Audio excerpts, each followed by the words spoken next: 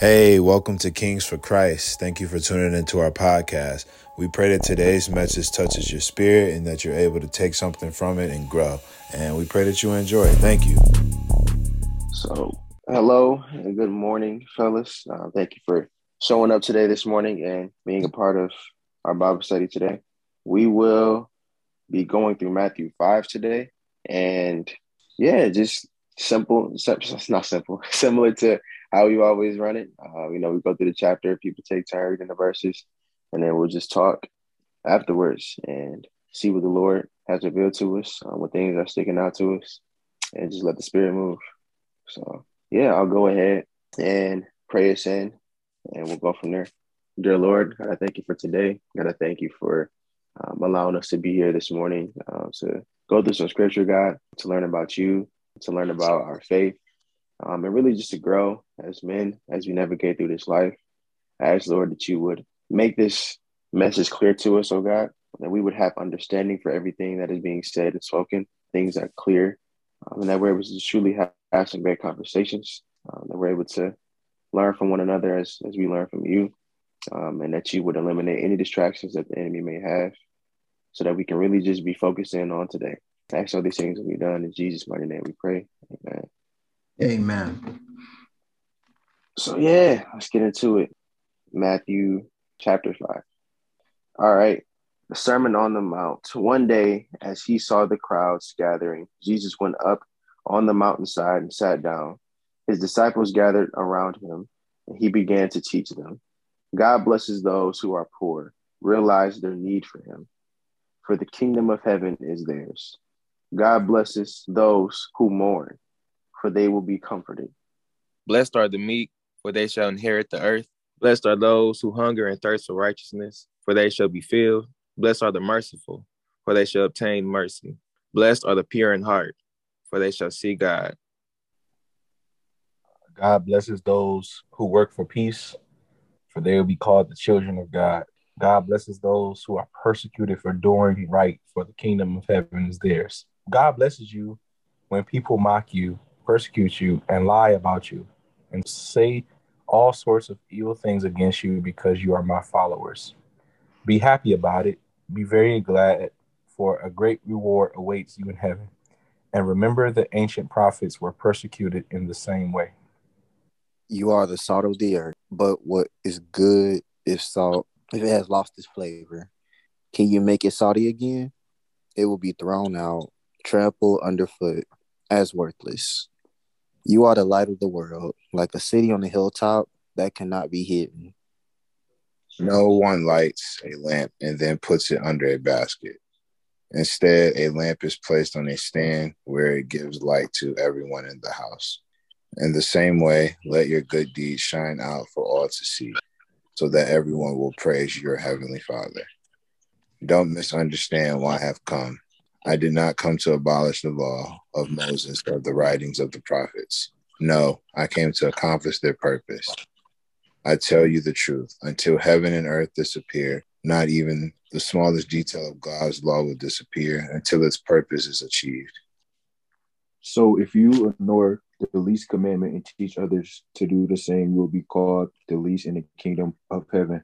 But anyone who obeys God's law and teaches them will be called great in the kingdom of heaven. But I warn you, unless your righteousness is better than the righteousness of the teachers of religious law and the Pharisees, you will never enter the kingdom of heaven. You have heard that our ancestors were told, you must not murder. If you commit murder, you are subject to judgment. But I say, if you are angry with someone, you are subject to judgment. If you call someone an idiot, you are in danger of being brought before the court. And if you curse someone, you are in danger of the fires of hell.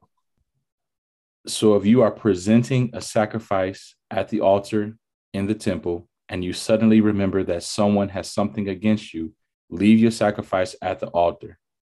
Go and be reconciled to that person. Then come and offer your sacrifice to God. When you are on your way to court with your adversary, settle your differences quickly. Otherwise, your accuser may hand you over to the judge, who will hand you over to an officer, and you will be thrown into prison. And if that happens, You surely won't be free again until you have paid the last penny. You have heard the commandment that says you must not commit adultery. But I say, anyone who even looks at a woman with lust has already committed adultery with her in his heart. So if your eye, even your good eye, causes you to lust, gouge it out and throw it away. It is better for you to lose one part of your body than for your whole body to be thrown into hell. And if your hand, even your stronger hand, causes you to sin, cut it off and throw it away. It is better for you to lose one part of your body than for your whole body to be thrown into hell. You have heard the law that says a man can divorce his wife by merely giving her written notice of divorce. But I say that a man who divorces his wife, unless she has been unfaithful, causes her to commit adultery. And anyone who marries a divorced woman also commits adultery. You have also heard that our ancestors were told, you must not break your vows. You must carry out the vows you make to the Lord. But I say to you, do not make any vows. Do not say by heaven, because heaven is God's throne. And do not say by the earth, because the earth is his footstool. And do not say by Jerusalem, for Jerusalem is the city of the great king. Do not even say by my head, for you can't turn one hair white or black. Just say a simple yes, I will, or no, I won't. Anything beyond this is from the evil one. You have heard the law that says the punishment must match the injury, an eye for an eye and a tooth for a tooth. But I say, do not resist an evil person. If someone slaps you on the right cheek, offer the other cheek also. If you are sued in court and your shirt is taken from you, give your coat. 2, if a soldier demands that you carry his gear for a mile, carry it 2 miles. Give to those who ask, and don't turn away from those who want to borrow.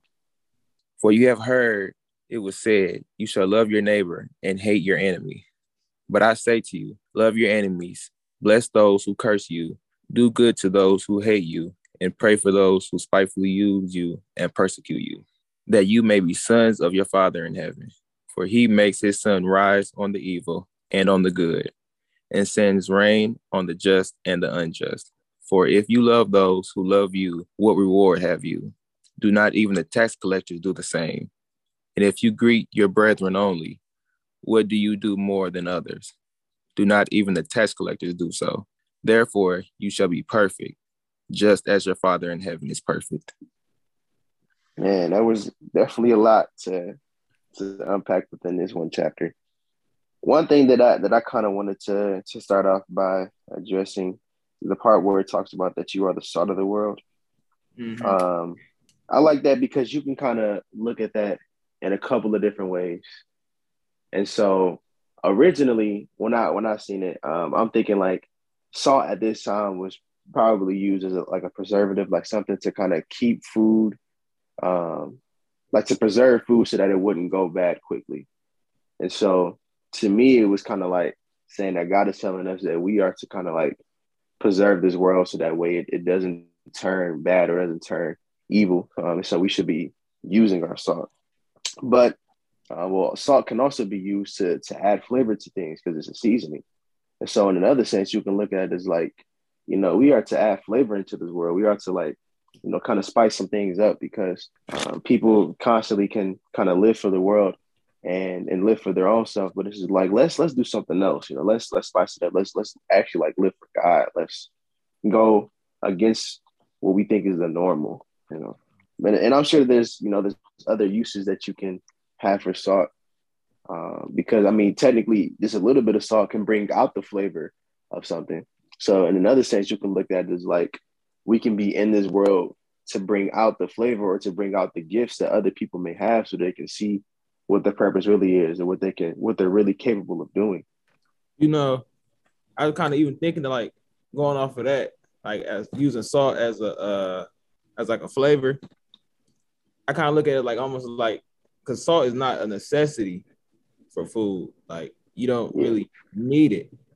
In the same instance that like in all actuality, God's will happen regardless if we're are part of it or not. So like God doesn't need us, you know what I mean? But we add something to it. We add something to the body of Christ to like help kind of, I don't want to say make it better, but like, you know, we just add to it. Yeah. So this always kind of confused me going to 27 and 28. So it says, you have heard that it was said to those of you old to not commit adultery. But I say to you, those who look at a woman in lust has already committed adultery in his heart. So then if adultery is when you cheat when you're married, is that right? Mm-hmm. So if you're not married and you lust as like with a woman with your eyes, is that still considered adultery if you're not married? To me, I think of it as like, because adultery is sleeping with someone that's not your spouse. And so in a sense, you know, if you're lusting after a woman and you're not married to her, she's, you know, not your spouse. Like even if y'all end up being married, like one day, like in that moment, you know, she's not your spouse. So I kind of, that's kind of like my take on it is like, yeah, in a sense it's still considered adultery because, you know, that woman is not your spouse. And, you know, you looking at her like, you know, she's as if she's not more than just someone to sleep with. Mm-hmm. Yeah, I get that. But I mean, like, I feel like, I guess what I'm saying is like to commit adultery, like, well, let's say in today's term, to cheat on your wife, you have to be married to cheat on your wife. So if you're not married, like me, I'm not married. I never was married. So let's say if I look at a woman in lust, did I cheat? I mean, or like, did I really commit adultery? Because technically I'm single right now. I'm not in a relationship with nobody. I'm not married to nobody. Or does this only apply to people who are married? That's a good question. I would say we should probably go back and read it and maybe pull up another verse, another version as well. Matthew 5:27 through 28. If anybody has it in a different version from the NLT. Yeah, I can pull it up. King James Version says, "Ye have heard that it was said by them of old time, thou shalt not commit adultery. But I say to you that whosoever looketh on a woman to lust after her has committed adultery with her already in his heart."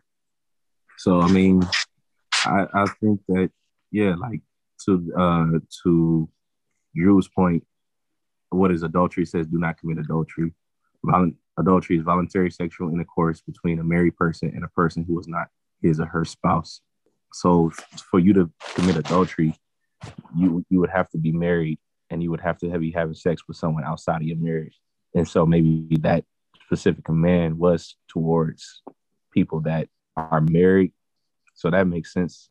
You know, but at the same time, it's like there's still like fornication, which is just sex out of marriage, just in general. So, I mean, I've always looked at it as like you just shouldn't be looking at a woman lustfully anyway, whether you're married or not. And like if you've already looked at a woman and you've already thought about like what you're gonna do with them and all that stuff, then is that the same way as like you've committed adultery in your heart? Is that the same way as like committing fornication in your heart? Because we also called not to have sex outside of marriage. But if you're looking at a woman lustfully and thinking all the things you can do with them, then you're committing fornication in your heart too, just as much as you would be committing adultery in your heart if you was married. So to answer your question, Drew, they're not the same. Jesus is just trying to make a point that they're both a sin. And they both hold weight, even though obviously adultery, it holds more weight as far as sleeping with another woman while you're married. That's not your wife. Okay, I see what you're saying. Like, so this verse doesn't really apply to people who are not married, but in the same sense, just because you're not married, it's like you still committing lust, like you still being lustful, which is a sin. Is a sin that almost holds the same weight. Right. Well, I mean, it applies to people that, you know, aren't married as well. Like me looking at another woman lustfully is just as, it's not just as bad, but it's a sin just as much as me sleeping with another woman outside of my marriage. Okay. If I'm making sense. I feel what y'all saying. I feel what y'all trying to say. It's making sense to me, at least. Because we can, as men, you think, oh, there's nothing wrong with looking. Mm-hmm. Like Right. Jesus, he knows us. God created us. He knows us. He knows our tendencies. And we've all been around men that you're like, oh, it's okay to look, even if they're married. Oh, it's okay to look, but it's not. And I'm not saying like go blind, but we all know the looking that this is referencing, like looking extra hard. You already planning, like, oh, if I had her, these are the things I would do for her, or you already started undressing her in your head. Yeah. Okay. And it's like, that's already committing adultery in your head. Like you already going through the motion in your head. And it's not to the sense, people will use, well, I already committed adultery in my heart, so I might as well go ahead and do it. No, it's not the same. It's Jesus is trying to prove a point. Like this is a sin. Mm-hmm. Like this is not something that's okay. And the world will tell you like things like this is okay. You're not actually sleeping with her. All you're doing is thinking about it. You're not actually sleeping with her. God knows our heart. God knows our thoughts. And we can't think to ourselves that, oh, because we didn't act it out, it's not a sin. I know it's a scripture that says it's the small foxes that destroy the vine. So in keeping like in that, like lust, obviously he says it's a sin, but it's also, I feel like it leads to what it leads to. Like if you thinking about it, now you're gonna try to act on it. And then like lust in your heart, though that is a sin, it's like you don't have a soul tied to that person, or you don't have you know what I mean? You don't have that yet, which because you lust in your heart. But when you keep that lust there, then you're trying to move forward to that. So that now you move from just beating your heart to being like, now your soul is tied to another person, which is, in my opinion, is worse. Yeah, I mean, you got to think 99.9% of sins start with a thought. Uh-huh. Mm-hmm. Yeah. And that's why I think it's interesting that Jesus, like, he speaks to the heart, because like y'all was saying, like our actions, like they come from what is in our heart or what is in our thoughts. And so it's like a lot of times you got to work on like what's in your heart. So like a few scriptures, like that one about like when David was saying like, create me a clean heart so that I may not sin against you. Or then that one scripture that says like, how does a young man stay pure? I hide the word in my heart. And then it's like, out of the heart, the mouth speaks. Or wherever a man's heart is, that's where his treasure lies. So it's like in this passage, it's like if you already looked at a woman lustfully, you've already committed the sin in your heart. And once you've committed the sin in your heart, then it's like you're more likely to act out on that, if it's already in your heart. And so it's like we really got to like think about like where your heart is at, what's your heart posture, what are your thoughts at, because it's eventually going to show itself in your actions. And so, like, what are you putting into your heart? What are you feeding your heart or whatever? And so I think that's just important and interesting how he points that out in that part. When you think about it, I mean, there are some, like, trash men in the world, but it's like most men that's, like, go out and cheat, like, it started with a thought. It wasn't, like, the first time they had the thought they went out and did it. It was like they got into an argument with their wife or whatever, and it's like, you know what, I can go be with somebody else. And the thought happened. Happens again, you thinking about it. Happens again, you thinking about it. And then you get to the point where you're thinking about it so much, it's like, now might as well just go ahead and do it. So I think it's just like Jesus is trying to prove the point that our thoughts matter and they hold weight. And it's like you start sinning in your heart, eventually you're going to carry out the action of the sin. And it's like, as men and just as human beings, we got to be careful of the things we let come into our heart. And like, it's just, if we do, because it's just that much easier to fall, whether that be pornography or whatever, that's not of God. It typically starts off as a thought. Like, not too many people is just like, oh, I'm going to sin without thinking about it. I like to shed light on a verse that talks about, it says teaching about divorce. 32, excuse me, it says, but I say that a man who divorces his wife, unless she has been unfaithful, causes her to commit adultery. And anyone who marries a divorced woman also commit adultery. So I just want to talk about when a man and wife divorce and you remarry. So how do you make sure that that person hasn't already been married? And how is that a sin? How is that adultery? Because both people are divorced. Yeah, I was kind of thinking that too, because kind of like if it like even if they divorce, let's say if they divorce and it's not because somebody cheated, that's what it's talking about, sexual immorality. So like if they just got a divorce, nobody cheated, is it like wrong to remarry again or? Yeah, but also it says don't marry a woman who's already been divorced. So like, how does that? Like, I don't understand because both people are divorced. Is it the fact that you made commitment to God and then you were supposed to be single the rest of your life, or how does that work? Or is it only a man who can remarry and then a woman doesn't? Like, how? What are the dynamics of that relationship and how is it established? I think for verse 32, this is just my thought. He's saying anybody who marries a woman that's divorced also commits adultery. If she divorced not on the basis of the biblical ways that we can legally divorce. Okay, which is cheating. Yes, but Okay. not even cheating. Like in the world today, cheating is, texting another woman. But, in God's eyes, is if you sleep with another person. Yeah. I think another scripture also talks about you can divorce if your husband becomes an unbeliever. So I think there's 3 ways they die. They become unbeliever, and like no matter how much you pray and try to shed light, they just won't. They turn away from God, and then if they have sexual intercourse with somebody else. So he's saying like if you marry a woman and her previous husband didn't sleep with anybody else or didn't become an unbeliever and you marry her, you're also committing adultery. Because in that case, you're sleeping with somebody who's technically in God's eyes still a married woman. Okay. To me, I think it's just showing that how significant marriage is and how important it is. And it's not something that you should just be like, playing around with or just doing just because you want to have fun or everybody else is doing it, so I'm gonna just get married. Marriage is supposed to be a reflection of the relationship between Christ and the church.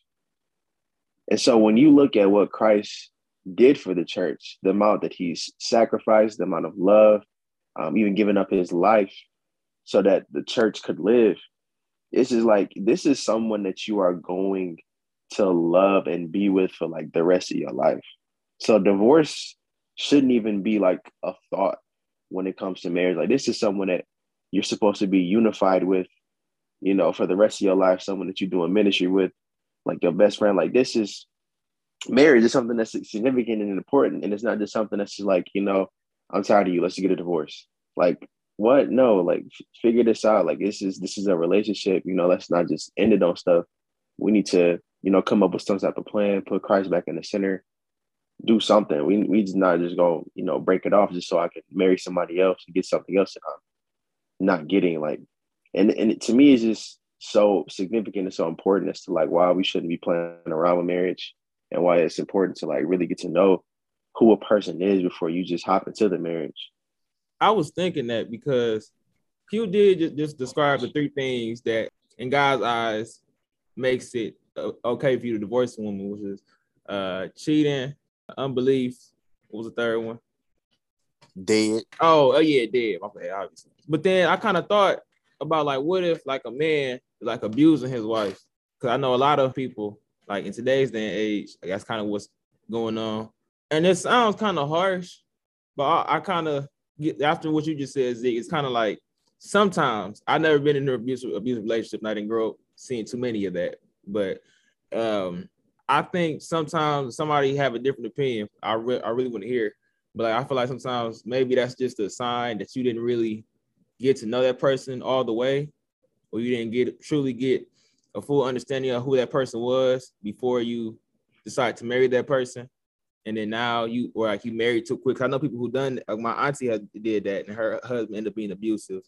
And I felt like she kind of married quick, but I don't know how long it takes to really get to know somebody. I feel like most people out here, like they've been dating for 2 years and then they get married. But like, I don't know, what does somebody else have a different opinion? Like when it comes to like being abused by abuse in a relationship, period.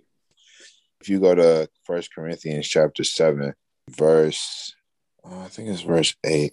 No, verse 10. It says, but for those who are married, I have a command that comes not from me, but from the Lord. A wife must not leave her husband, but if she does leave him, let her remain single or else be reconciled to him. And the husband must not leave his wife. So in the abusive relationship, like you can leave, you can't go out and remarry, unless obviously he goes out and sleep with somebody else. But if he doesn't, it says a wife must not leave her husband, but if she does leave him, let her remain single or else be reconciled to him. So even in that situation, you got the option to leave. You just can't marry anybody else. That's a good point. Okay. Have you guys ever heard the scripture that says the power of sin is the law? 1 Corinthians 15 and 56. It says the sting of death, this is shocking, is sin. The power of sin is the law. So if you think about what you guys are talking about, you're sitting here talking about, can you do this or can you do that? If the power of sin is the law, where does law get its power from?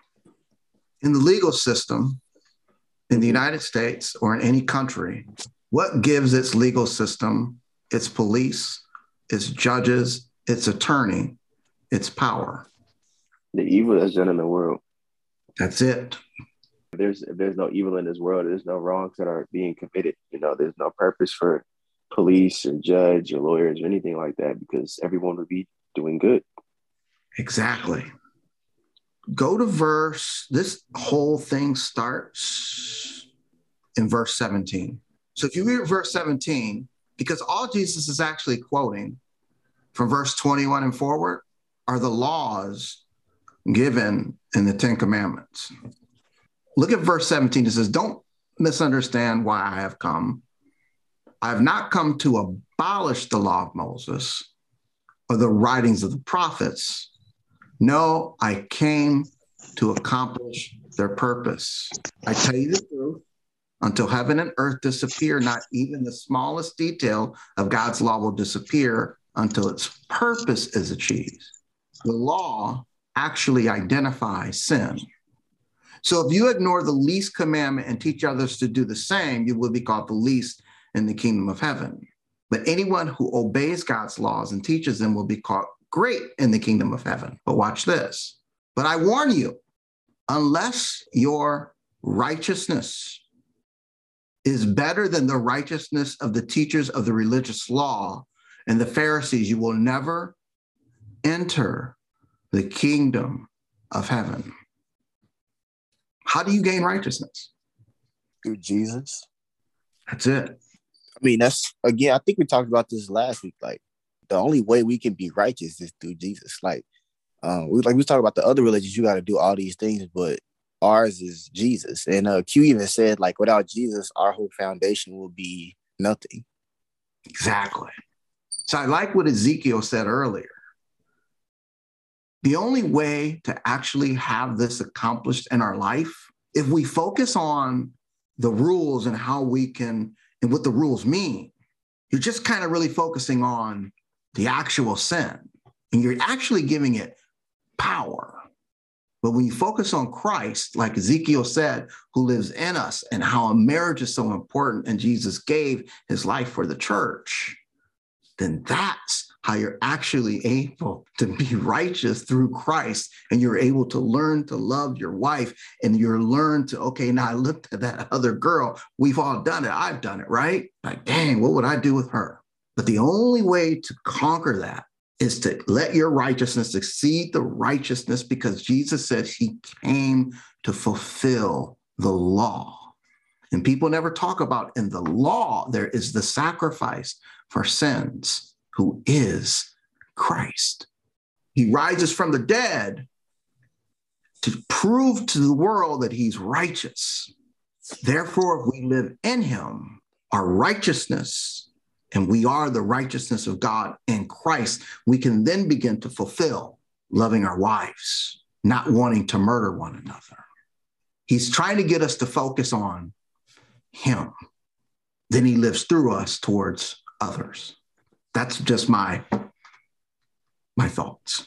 No, I think that's why so many like new Christians or people outside the faith fail, because they look at it as a bunch of rules rather than focusing on the relationship with Jesus. And you think about why we sin in the first place. because we don't focus on Jesus and we want to do what we want to do, and our flesh just takes over.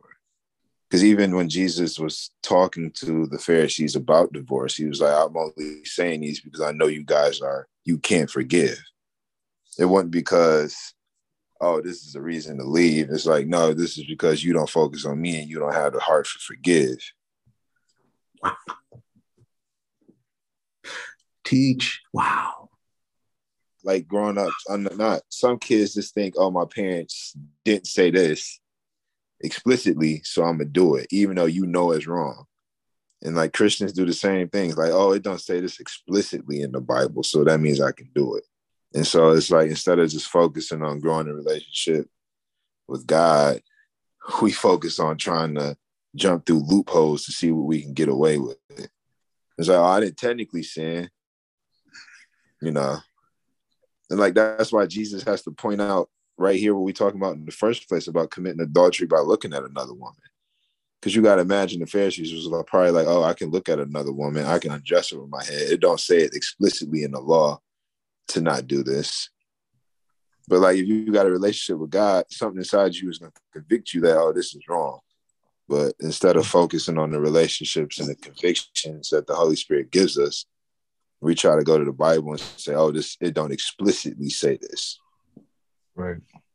It's not written in bold letters, do not do this. So I must be able to do it. I kind of had a question because I was talking to somebody this week and they was talking about how like we as just humans, boys and girls, like men and women, like we were created to like reproduce, like the way our bodies was functioning, like the way our bodies were made. It's like we're supposed to be attracted to other people, other opposite sex. Like we're supposed to like look at, like, if a woman's pretty, you know what I mean, like the way my body is set up, like I'm the first thought of my mind, like, oh, she kind of cold, like you feel me, she fine. Not saying like, oh my God, I want to do this with her. I'm just saying like, just be like, oh, she's fine, like she's pretty.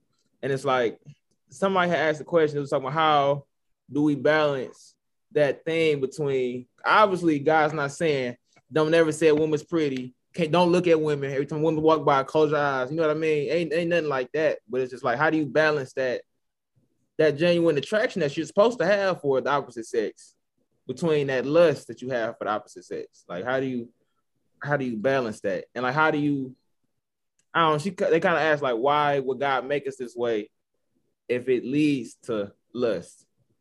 I think the answer is in Genesis.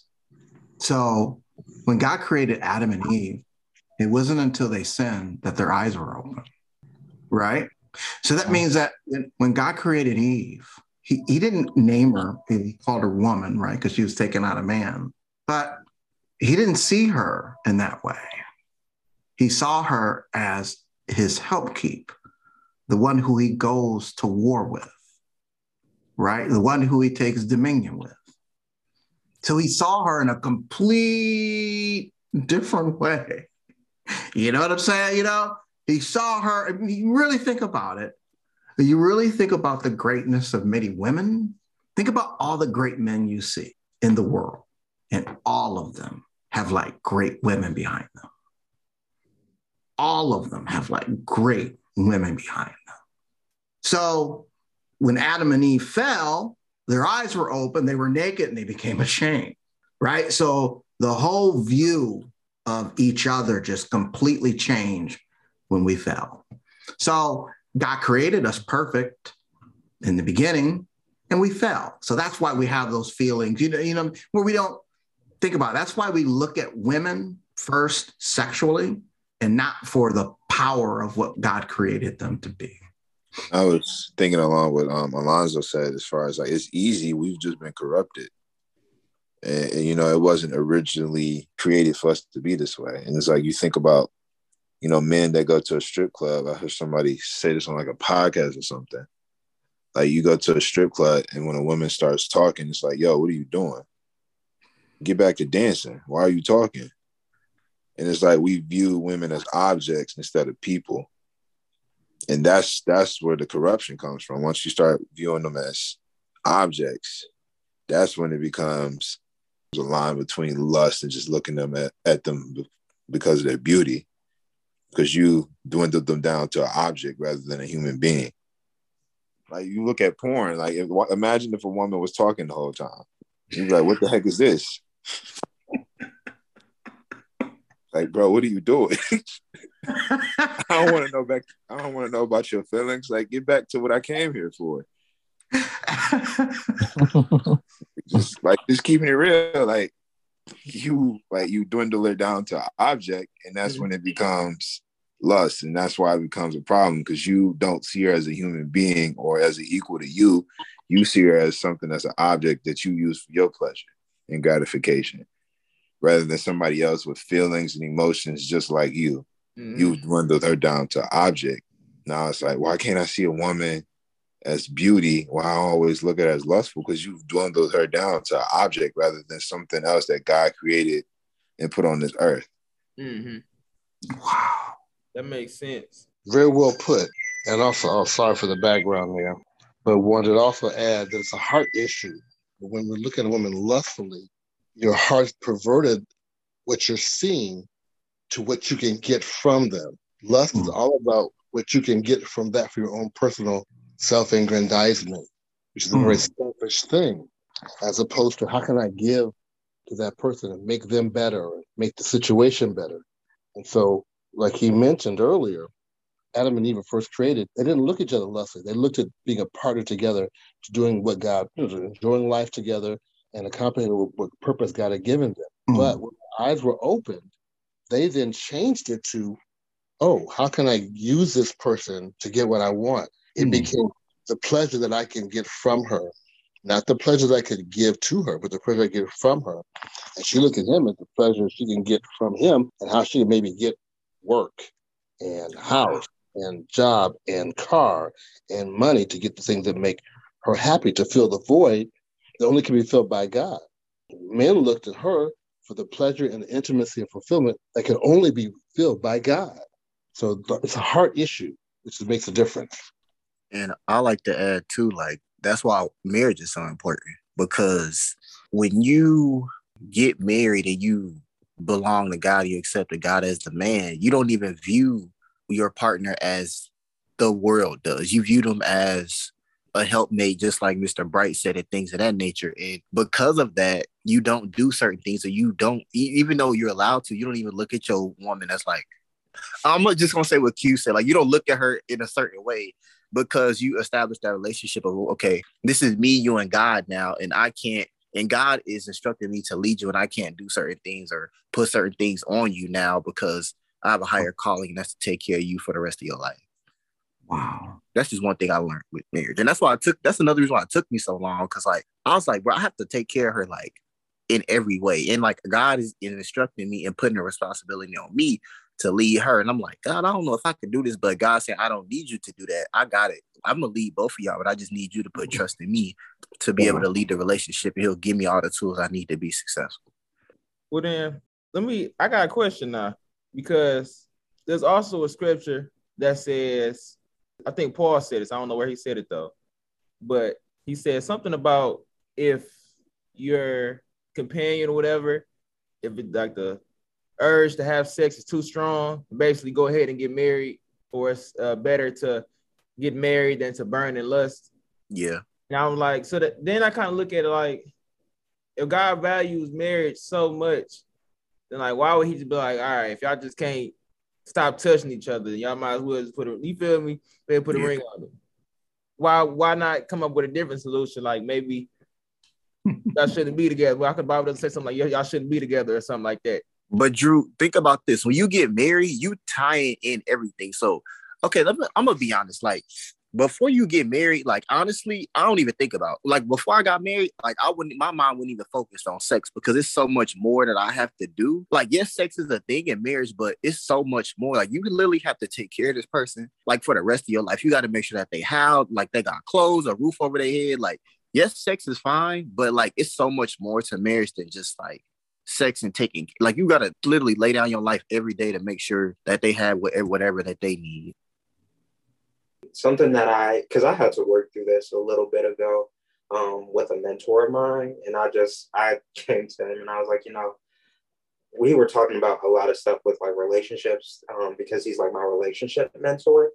Or him and his wife are like me and my girlfriend's like relationship mentors.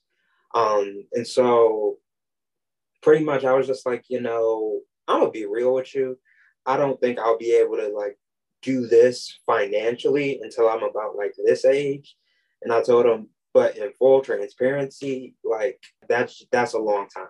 And I don't know how successful I'll be at that. And he was like, no, I get you. And there's nothing wrong with you like being understanding of like your temptation level. And Paul isn't like, and I know you're not saying this, Drew, but Paul isn't just like, yeah, like if you're like super horny and you just can't control yourself, like just go ahead and get married and that'll like fix it.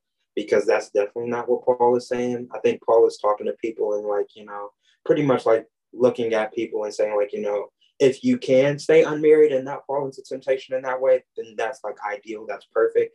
That's how God desires it. But if you're just like, that like ready to go, and it's kind of like you're like in line with everything else spiritually, but that's kind of like the only thing where you're just like, oh, but I'm lusting and I really like want to do this. Then it's like Paul is like looking and saying like, okay, like if you can handle everything else pretty much, and you're like being a responsible spiritual person outside of that lust component, and that's the only thing where you're kind of, and not the only thing as in like you're perfect without it, but like if that's the main thing that you're like struggling with, then Paul is like, okay, maybe you should like think about getting married, and there's nothing wrong with you like getting married and having sex and like being satisfied in that way, if that makes sense. Yeah, I get it. I see what you're saying. That brought more clarity, but it's just, I don't know, still just like seem like it's just not as valued. Watch this, Drew. If you go back and read it, it's actually kind of shocking, right? So it's in 1 Corinthians, and it's in the 7th chapter, verse 1. And listen to what he says. So this is Paul speaking. He says, now concerning the things about which you wrote, it is good for a man not to touch a woman, but because of immoralities, let each man have his own wife. So he's promoting marriage. And let each woman have her own husband. Mm-hmm. Let the husband fulfill his duty to his wife, and likewise also the wife to her husband.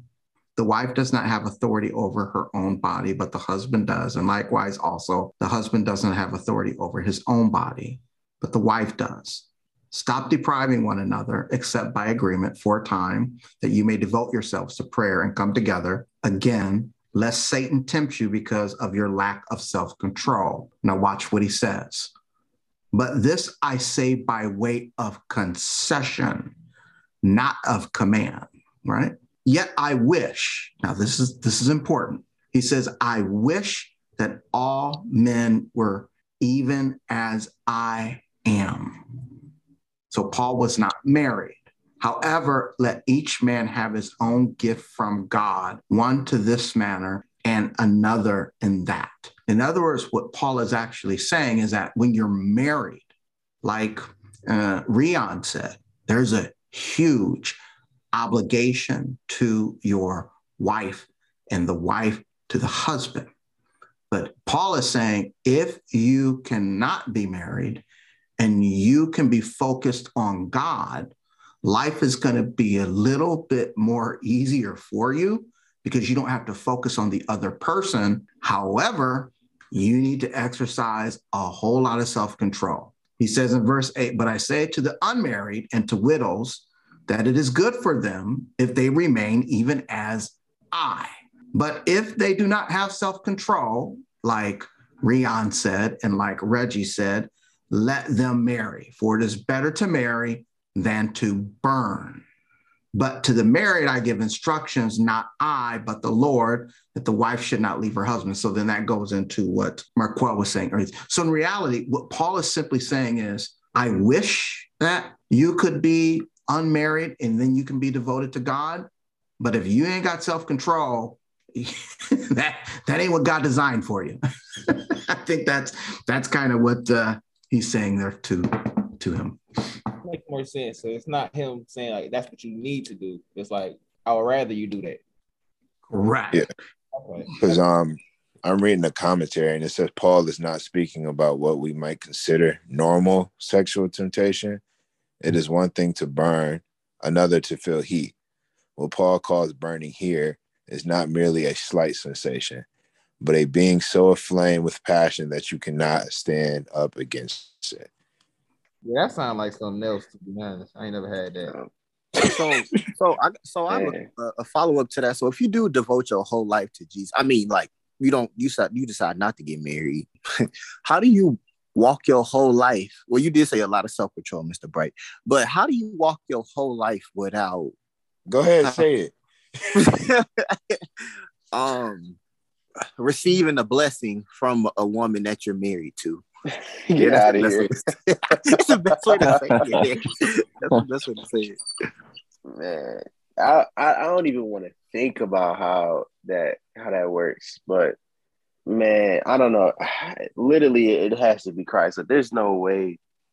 But that's just kind of like what Paul is saying, though. Like his allegiance to Christ, his knowing, like, you know, what his purpose is and walking in it and really just relying on God is probably the only reason he's able to be in the position that he's in. But also, like, even being in prison and still writing letters to people and still walking in his purpose and still being used by God. I mean, for me, there's no way that I'm in prison and I'm still thinking about other people. Like, if I'm in prison, I'm thinking about how many days I got left until I get out, you know? So to me, it's just a testament of showing like how powerful God is if we allow him to use us, if we are really in a position of submitting to him, if we're really allowing our hearts and our souls to say yes to him. Like, there is literally nothing that can't be done. And also, I think Paul was just trying to put an emphasis on saying that, you know, marriage is something of God, even though, you know, I'm gassing up what I'm doing as far as, you know, not getting married. I don't want me promoting singleness to make you think that getting married is not of God. And he said, I think he told Timothy, preaching that marriage is to not get married is a message of the demons. And so that's what he's in that, because you see, he talks about singleness as well. Like, it's better to stay single, because then, like Rian was saying, like, you only got to focus on you and your relationship with God. You know, even though you want to get married to have sex, it also, as a man, it also, even as a woman, you also have a responsibility to take care of your partner and worry about their spirituality as well. But if you're single, you only got to worry about you. I remember reading that, man, and being scared about, like, am I called to be single? I remember reading that. So I was like, no, but as a side note, I'm sorry. But it's amazing because when you read it at the end, like verse 32 to 35, the objective is for you to be devoted to God. Think about it, whether that's devoted to God being single or whether that's being devoted to God being married. But if you're single and you're lusting after women, you're not devoted to God. You're devoted to that lust. Like Mr. said, he said, your mind is twisted, your heart. He says in verse 32, but I want you to be free from concern. One who is unmarried is concerned about the things of the Lord, how he may please the Lord. So he's saying when you're unmarried, if you can be focused on how to please the Lord, you're in good shape. But one who is married is concerned about the things of the world, how he may please his wife, and his interests are divided. And the woman is unmarried, and the virgin is concerned about the things of the Lord, that she may be holy both in body and spirit. But one who is married is concerned about the things of the world, how she may please her husband. And this I say for your own benefit, not to put a constraint upon you, but to promote what is seemly and to secure undistracted devotion to the Lord. So think about Paul. He traveled all over Europe and Asia. It's hard to travel all the time. And I'm just going to tell you, someone who travels a lot for business, it's hard to travel all the time and be married because you're leaving what's at home. But Paul had to travel all over Asia and Europe. So therefore, he was designed to be devoted to God to do that. Now, if he found a wife who was also devoted to God and she was traveling with him, right, then that would work. But I think the objective is devotion to God. Yeah. I mean, it's because it's a blessing for both, and God can use both, and both are powerful. But you even think about a pastor today, how much balance he has to exercise. Because like you, as a married man, you still have a responsibility to your wife and your kids. But that's why a lot of pastors get caught up and their home not good because they too busy, not too busy. I don't like the phrase I was going, but they put a lot of emphasis on making sure the church grows, making sure the church is healthy, but your house not healthy. But it's like if you were single, all you gotta do is worry about you and the church. But as a married man, you gotta worry about your wife, your kids, and the church. I'm not saying that's a bad thing to have, but it's, like Paul was saying, it's easier if you're single. That's not saying, but you put an emphasis, that don't mean to not get married.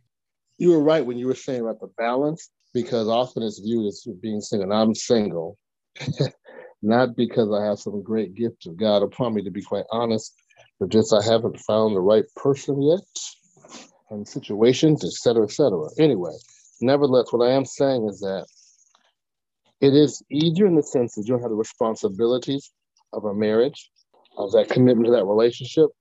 But the flip side of it is it's also sometimes lonelier, and you're doing all these things by yourself, for yourself. So the biggest thing is to always keep your hand and your focus upon what God has you doing and where he has you in your life, knowing as long as you're fulfilling what he's told you to do, he'll give you the strength, he'll give you the wisdom, he'll bless your effort. And at the time you find that one that you want to share your life with, that she needs to be equipped to make that same walk with you. So as a pastor, you want to be able to make sure that not only you pastoring, but your wife is also called to either assist you or to walk with you in that effort. That's the same in any other job you may have. But it's important to realize marriage is bringing two lives together to glorify God and to make him the focus and the center. And then to each of you to help the other be all they can be in Christ and in themselves. And not to be selfish with it. What can you do for me? But how can I help you to be all God wants you to be? Thank you for adding that, because it sounded like we was going in a direction of, saying marriage takes you away from God. I think it definitely can, but you have to stay with the right mindset.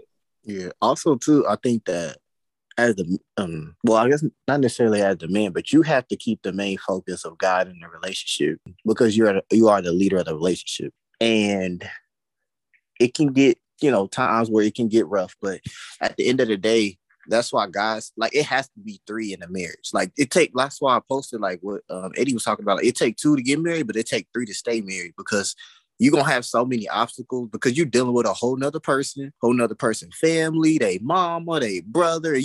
I'm not necessarily you're not going to like all of them, but it's a lot to deal with. And in order for you to be sane, like, you have to have God, or else it ain't going to work.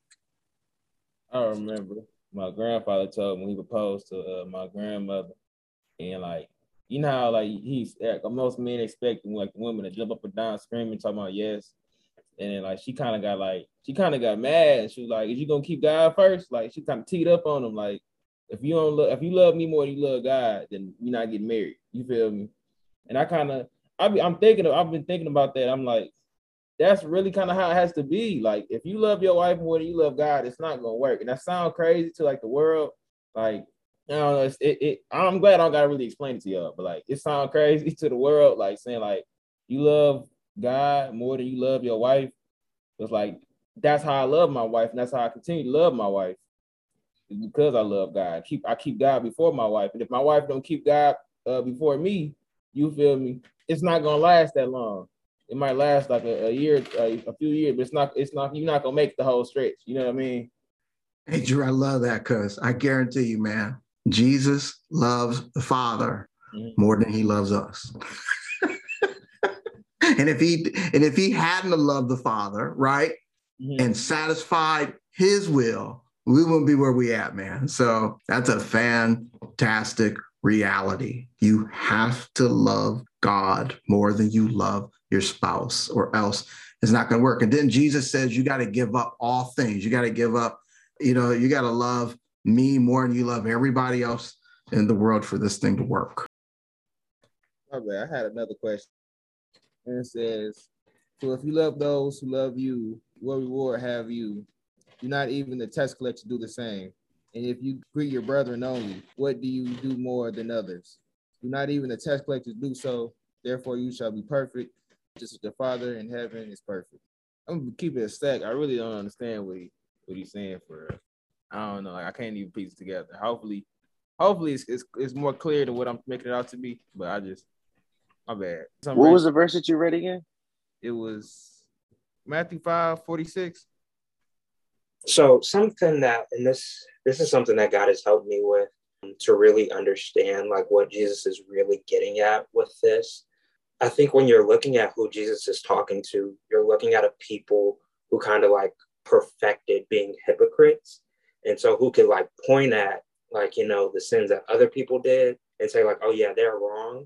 And then kind of like have a bunch of stuff that they know full good and well is wrong in their heart. But because the law didn't specifically say it, they were like, yeah, you guys are wrong loudly. And I'm kind of like wrong silently. So I'm a little bit better than you.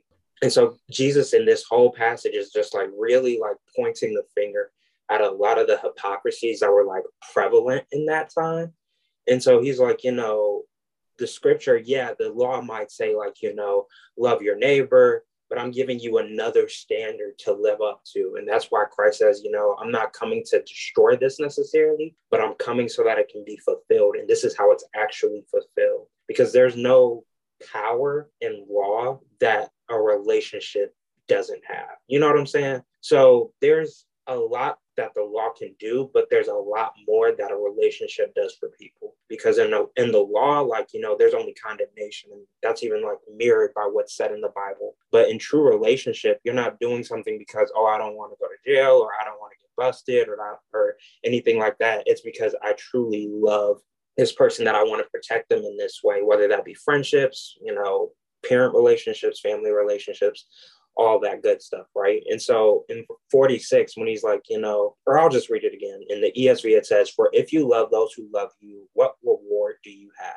Do not even the tax collectors do the same? And if you greet only your brothers, what more are you doing than others? Do not even the Gentiles do the same? And so what Christ is really pointing to with those who he's saying, like, yeah, you think you're doing something good because you're loving on your brothers, but I mean, that's not something that's really that special and divine. There's another standard that you're called to live to, where you love your neighbors and your enemies to that same standard. And then he finishes it all up by saying, therefore, like, be perfect as your heavenly Father is perfect, so that you then don't have an excuse of like, oh, well, like this person did this to me, and it's only like, natural that I not talk to them for the next 50 years. And Jesus is like, yeah, no, like, cut all that and that. Like, this is the real standard that I'm holding you to. Because it's like, and I think we talked about this last week, it's super easy to point out when somebody else isn't doing what they're supposed to do. But if you look at your life, then like, evaluate yourself by that same standard. Like, there's a bunch of stuff that you'll figure out and see like, okay, I'm not like living up to this either. And so what really makes somebody a hypocrite is like them like pointing and saying like, oh, they're wrong, they're sinners. But then it's like, I go home, do the same stuff in privacy, and I don't get caught. And so I feel much better. And it's just like, no, like that's not the standard. That's not what God has really called us to. Did that like help? Did that make sense? Answer the question? Or that did make a lot of sense, because I do, one, like you said earlier, I do kind of, you got to realize that that's kind of why he jumps around so much, talking about different things, talking about with the salt of the earth, and then going down out to sinning, and going to adultery, then talking about how loving your neighbor. He's going around, like you said, denouncing these hypocrites, the theology of these different hypocrites. So that's why he's jumping around. So to keep that at the forefront, that makes sense.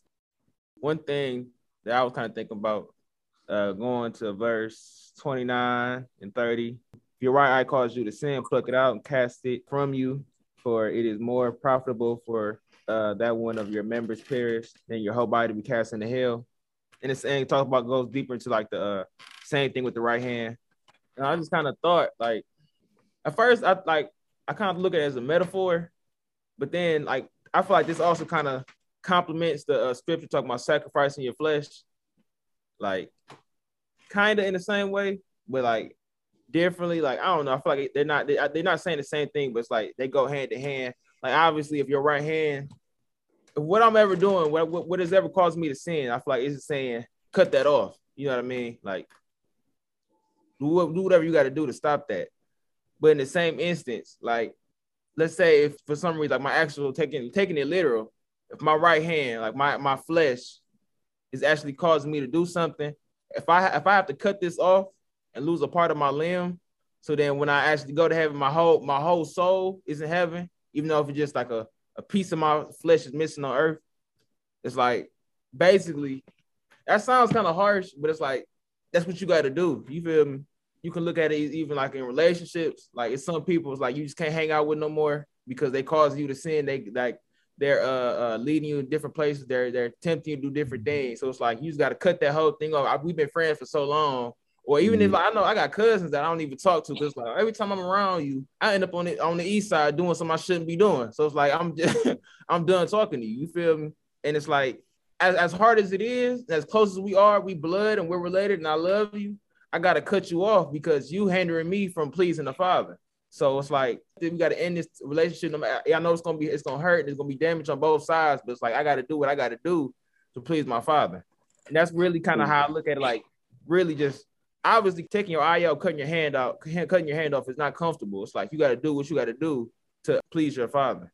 Yeah, man, like this with you saying that has allowed me to recognize that like I feel like the main purpose that Christ has this whole passage in Matthew 5 is more so for the radical Jews who thought that, you know, obedience to the law would give them, you know, everything that they thought they needed, or that it would give them their path to heaven. But it was really Jesus showing that like your obedience to the law is not good enough.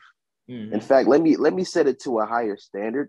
Just because you think that this is what you need, like in reality, it's showing you that how flawed we are in nature and how much we really do need Christ.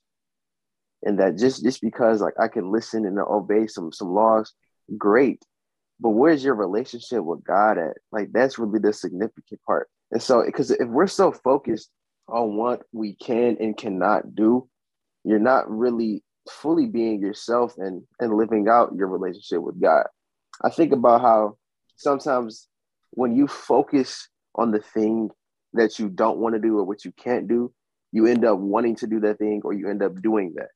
Mm-hmm. So a couple examples, I think when I used to play basketball in high school, like I would be so paranoid and so concerned of pleasing my coach that I would be like, man, like don't do this, Zeke, don't mess up, like Zeke, like, you know, don't make a mistake. And I would go out and I would make mistakes and I wouldn't play well. And I would look like I'm trash because I was so concerned about pleasing my coach and not doing the wrong thing that I went out and I would do the wrong thing. And I was never able to fully play to my potential because I was concerned about what I can't do. Mm-hmm. I think about my mom too, for example, right? There are times where like she had like some pretty like poor experiences with her mother and how her mom would like yell and scream and cuss people out and stuff. She would not want to like live like that or repeat some of that stuff. But now there's times where like I see like my mom like kind of doing the same behaviors of her mom, of yelling and getting to a point to where like she's cussing and saying stuff that she doesn't want to say. But it was like you were so focused on not doing what your mother did, you end up doing it. And so when you're so concerned and focused about what you don't want to do or what you're not trying to do, you end up living like that. And instead of just being who you are. That's really what the faith is about. And like really everything that in the Bible was said we're not supposed to do. I used to think that God just saying don't do it just because like it looked bad, or it's not even that. It's not even like if it's bad or not. It's just the fact that it's hindering you from pleasing the Father. It's hindering you from your main purpose. You know, God's not saying don't do this because I don't know, it just look wrong, or I don't like that, so I don't want you to do it. You know what I mean? He's saying don't do it for like our benefit because our main purpose, our main goal, our sole purpose in life is to please the Father, to be a humble servant. So if you're doing something that is hindering you from being a humble servant, he's going to tell you don't do that. You know, even like he just said, like if you're focusing more on the rules and not what you like supposed to do, you know, like you kind of you end up doing that thing, kind of like in basketball. Like when you playing basketball, you don't really sit there and think like, okay, I have to dribble one hand. I can't dribble with two hands. When I dribble with two hands, that's double dribble. You know what I mean? Like you don't sit there and you don't focus on the rules. You focus on like the main purpose. I got to get this basketball in the hoop. You know what I mean? And everything else just kind of seems to fall along. Like nobody like is sitting there rehearsing the rules in their head. You just focus on the main purpose, on what you're trying to do, like the main goal of why you're on the court. So even taking that into reality, when we focus, like the teacher said, you focus on the like the little itsy bitsy things, like don't do this, don't do that. You missing the whole point. In the end, you're gonna end up doing it and missing your whole goal, kind of like the Pharisees. Like they missed the whole point. Like they missed it. They missed the mark. Because like they were focused on like each and everything, do this and don't do that. Wow. And then Drew, I think like you just said, if you're focused on the things that you do wrong, when you do them wrong, it gives power to that. Because then people are going to come back, oh, that's where you messed up. That's where you whatever. You can't do that again. Then your whole entire time, like you say, isn't focused on the goal, winning the game, conquering like Christ, right? Your whole focus is look at the little rules. And at that point, you lose. Wow. But the other point that you brought about, Drew, that I thought was powerful, and I think it's real, that scripture that you just brought out about different parts of our body. We are all a part of the body of Christ, right? And some people do some things and some people do others. But like you say, if you then go to the world and you keep following the people in the world that do these little small things, right? That's like them taking you into the wrong direction. And that happens all the time, right? Because the world asks us to be loyal to them. I mean, that's real. The world definitely wants to be loyal to them. Thank you guys so much for tuning in and supporting our podcast. I hope this word blessed you. I hope it infects your spirit. I hope it gets into your personal life and you apply it to your daily life. Follow us at our Instagram account at WeAreK4C. That's WeAreK4C on Instagram. And have a blessed day, guys. Thank you guys so much.